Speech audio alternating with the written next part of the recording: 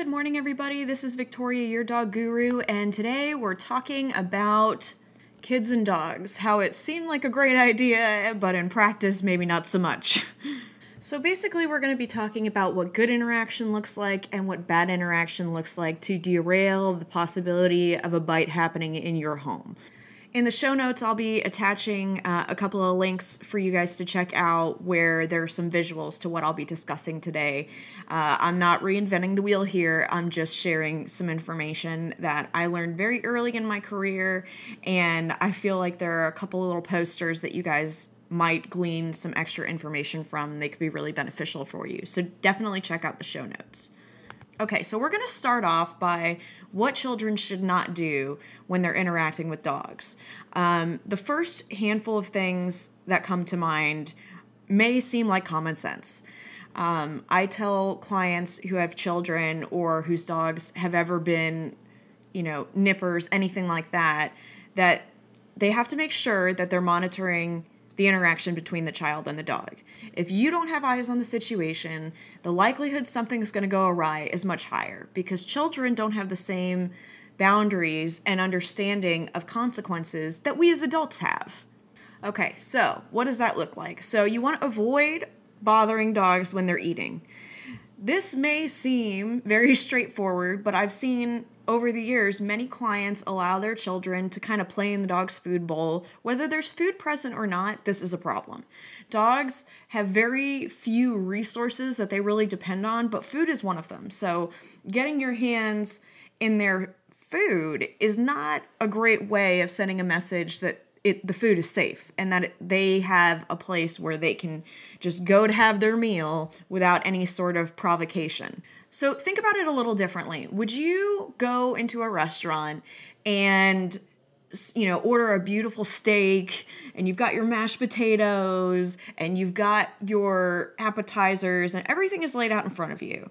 And then a complete stranger comes over from another table just out of the woodwork and starts sticking their fork on your plate and confiscating your food. You would obviously be upset, probably stunned. Well, dogs feel a lot of the same way on that. I mean, they don't want anybody messing with their food. You wouldn't want somebody taking away your steak dinner. They don't want anybody messing with the kibble or their raw food diet or whatever you're feeding. I suggest between meal times taking the bowl up to dissuade both dogs from being protective over their food bowls and also from children messing with them. There are plenty of dogs out there that get labeled as food aggressive when in reality the food aggression was triggered by access and essentially constant aggravation about somebody messing with their food. And it doesn't have to be a child. Adults I've seen create food aggression simply by always putting their food in the dog's bowl. There's a right and a wrong way to dissuade dogs from being food aggressive. And the wrong way is once they start eating, pulling food out of their bowl or messing with it, because you could create a dog that wasn't otherwise food aggressive to be really, really defensive and offensive about their food and their space. So keep that in mind. In that same vein, I always tell children to avoid taking a dog's bones or toys. Now again, this comes back to parenting in that you have to be the compass for your child and the protector and advocate for your dog, because children, while they may be very well intentioned, can easily set off a dog that wouldn't have otherwise aggressed. So make sure your child isn't picking up things from the floor that are the dogs, that they're not pulling the dog's bed out from underneath them, that they're not taking a bone from the dog's mouth.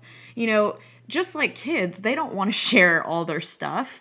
And the difference being that, if a child feels like their objects are being threatened, they typically will take their toys and move elsewhere. But dogs don't always think of that solution. There are some that do. But generally, they're going to start guarding those items, the things that they value, just like with the food. This goes further for places of space where they relax. So if your dog has a favorite spot, if they have a favorite bed, if they have a crate, kids need to steer clear of those places. Especially older dogs, they go to those exits essentially to avoid, decompress, relax, and rest. So it's a bad idea to say, it's okay, little Johnny, and let them poke the dog or mess with the dog and the dog's relaxation exit space, because sooner or later, as your child approaches, the dog's going to start growling. And it doesn't mean that the dog wanted to start that behavior. It's just really the result of feeling like they have no safe space, like their territory is being encroached upon. I've had a lot of clients over the years mention that, they didn't have any problems with the dog, and then the dog just snapped. It came out of nowhere. But I can tell you, as a behaviorist, that's not actually what took place. There is always a before, the after. There's always a precursor to a bite. Now, if you keyed into those things, then you'll probably start thinking back to, okay, what did that look like? And if you weren't around, then you're equally culpable, because your dog basically had to reason the situation out themselves, and they have teeth. You'll see the largest incidence of bites that with dogs that hadn't previously been growlers or biters, usually around the time the child is more active, toddling around, able to get at things that they couldn't reach before. When you have a baby in your arms, it's a lot less likely that the dog is going to be aggressive towards a baby, because it's right now no physical threat. Even a toddler kind of falling over on the dog can be really traumatic and difficult for a dog to deal with. And it can cause them to feel really, really defensive and have a negative reaction down the line. So that's something to keep in mind. You want to tell your children to avoid grabbing tails, ears, paws, because while these are things that may not seem like a big deal to you, the dog's person is much like yours. You're not going to let someone pull your hair or hang on your clothes. And so for a dog, it's very straightforward. It's the same sort of logic. Think about what you wouldn't like, because in all likelihood, they're not going to like it either.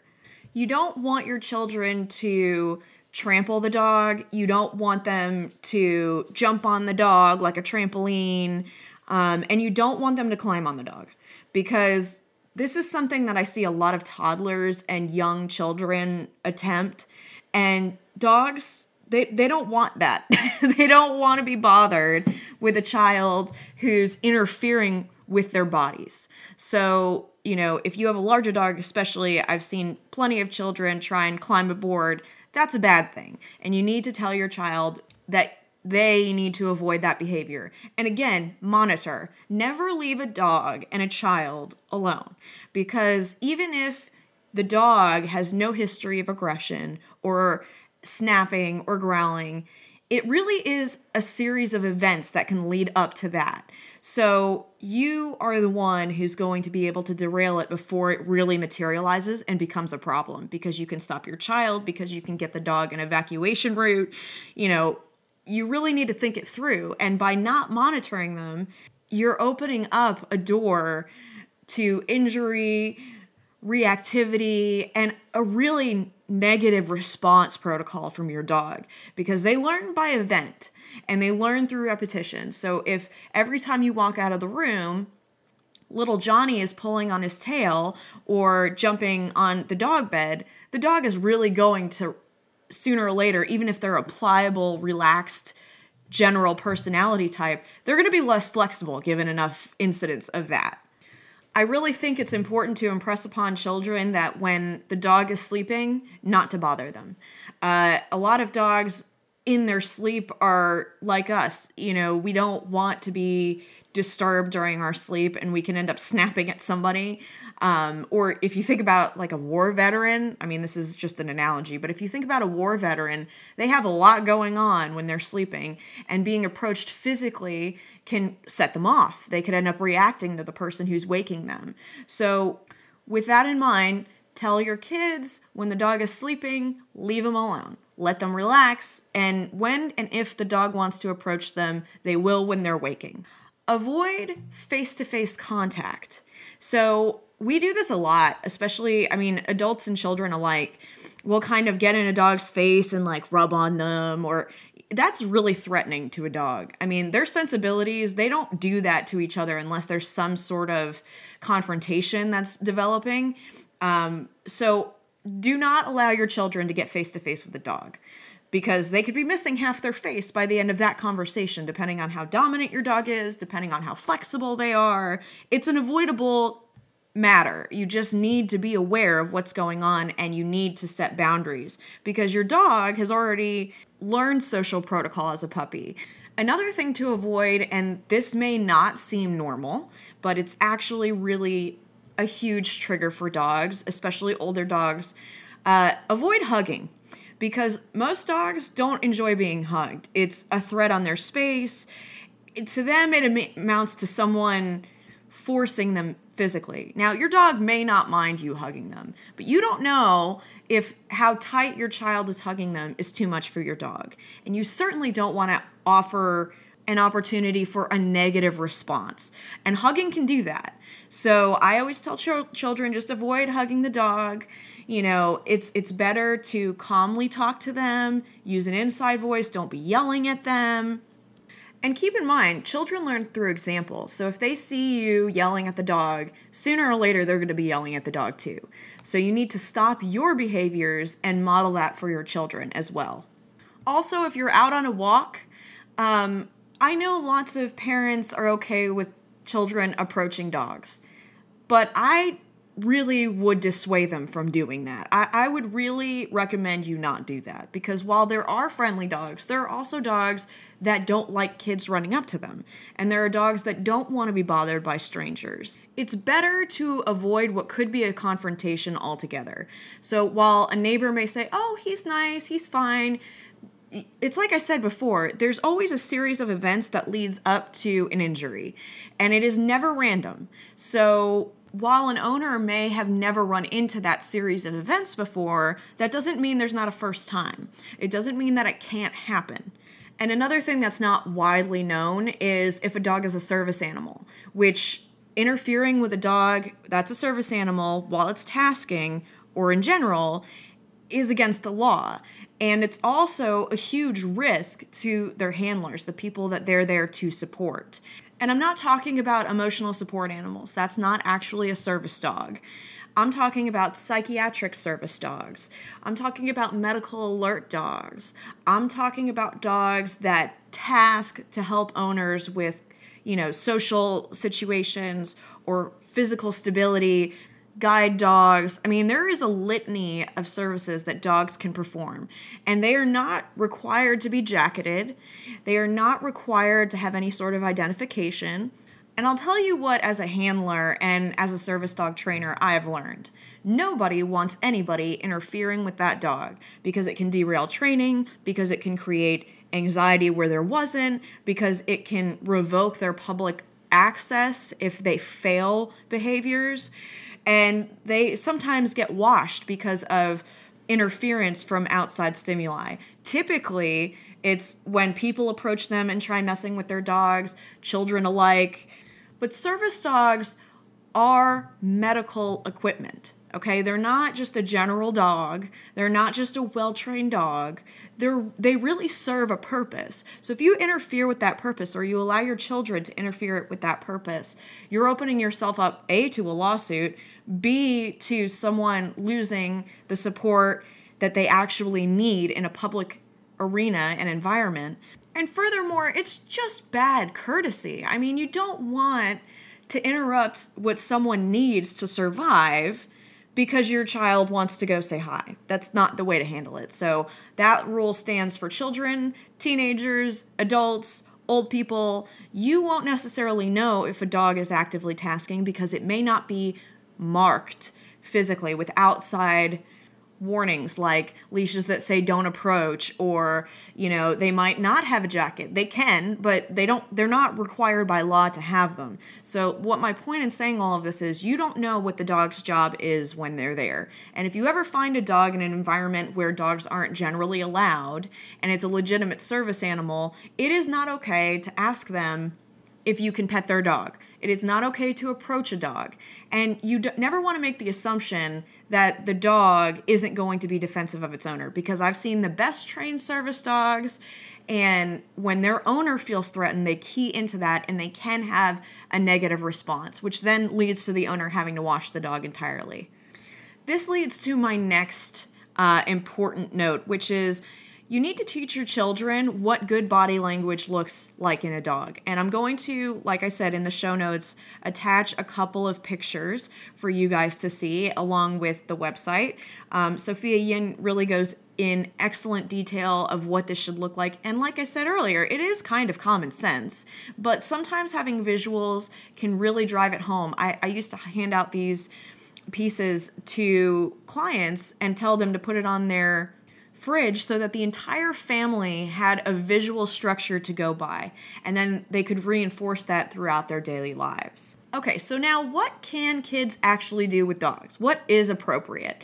Well, play is one of them. Not where your child is chasing the dog, but where the dog is chasing a ball. Another thing I always recommended, especially when I was working with families, which I did, almost 90% of our clientele were families.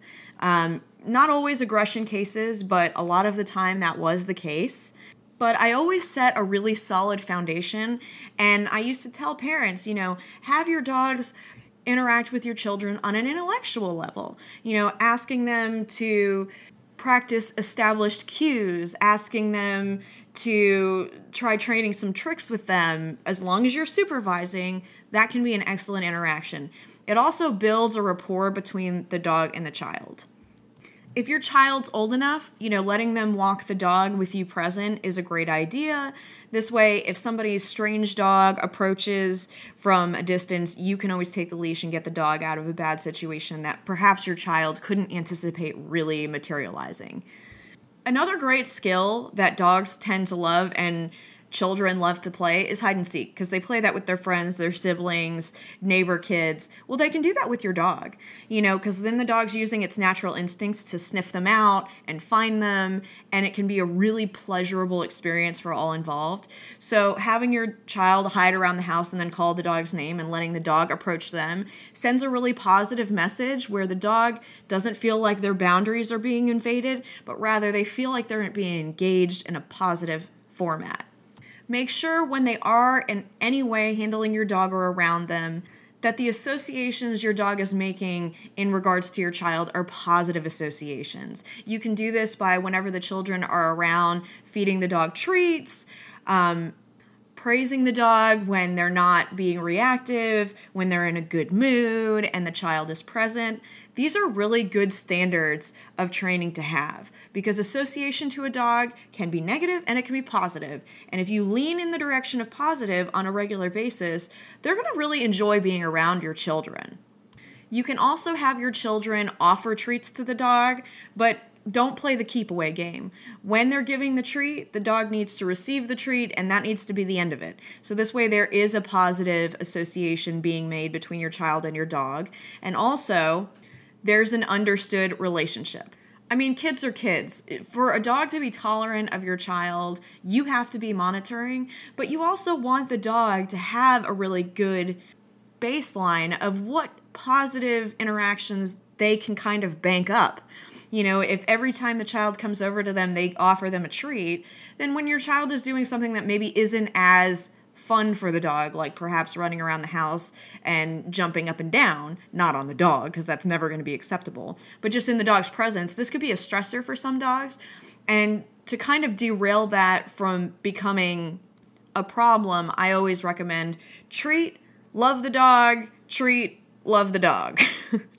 A great cue that I always practiced with, especially kids because they love this, is teaching the dog to come when called. Now, this is a behavior that we've talked about several times on the show, and you can kind of click back through our previous episodes to really understand how the process works.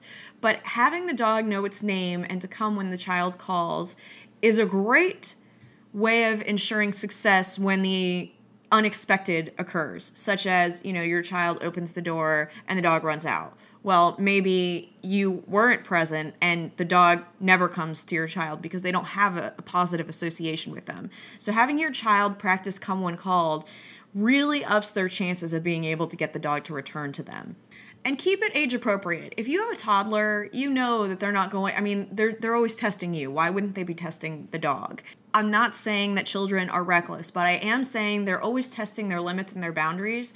And so you need to be vigilant. You need to be the first line of defense for this dog, because you don't want them to be labeled as child aggressive when really they were just reacting to something you yourself would have reacted to had you been put in your dog's position. I would extend these same rules and standards to your child's friends, your family members with children, so that across the board, the dog has a positive association with children, where you're promoting positive interaction that's non-invasive to the dog and really promotes that baseline where they're going to enjoy being around children and they're going to be desensitized to some of the things that kids will inevitably do that are unsavory to the dog. As far as negative body language from a dog, I want to note a few signals that children can easily see. If the dog is pinning its ears, if it's tucking its tail, if it's lowering its head, if you see a lot of licking or excessive panting, those can be signs of stress. And then if a dog is ever kind of standing there or lowering itself like a statue, that's always a sign that they're uncomfortable, that they don't want to be messed with, and that they feel like they're being messed with. The parameters I've set out today are not breed or age specific. This is across the board what I would advise a client to do and avoid, and have over the many, many years I've been working with families. So by installing these, you're ensuring that the dog feels safe, confident, comfortable, and that your child still has a good relationship with the dog, one that isn't tainted by fear. If you've already had a run-in between your dog and your child, it's time to look into a behaviorist, somebody like myself who specializes in behavior modification, even better if their forte is anxiety and aggression, because your dog may not be aggressive. It might be more of a defensive mechanism than your dog just trying to cause drama within your home. In fact, I can almost assure you that's the case. You know, dogs are problem solvers, and if the child becomes a problem, they're going to eventually respond to that as if they were being threatened in any other environment. But if you've already had an incident, there's no logic in letting it grow and fester, and the time to address it is now, immediately. Do not wait. Make sure that you have your ducks in the row and that you're working with a trainer and, in my opinion, a behaviorist who really knows their stuff.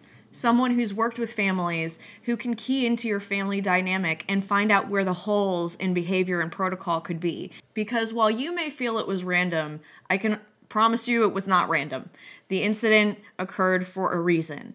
And a specialist in this area can help you figure out what those triggers were, what led to the bite, what led to a dog snapping at a child, and how to stop that from happening, keep everybody safe in the process, and start building a new history that's positive, that motivates the dog to be around you and the children, as well as offering a safety net for them, an evacuation strategy for them, a relaxation area for them. All of those things need to be in place, and the dynamics of your family will largely play into how it comes out on the other side. If you're really committed to derailing the problem and making changes both at home and in a public forum, your success rate is going to be much higher. You know, you have to be consistent, just like you are with kids. Dogs need that same reinforcement, that constant repetition, so that they have a new process in history that they can trust.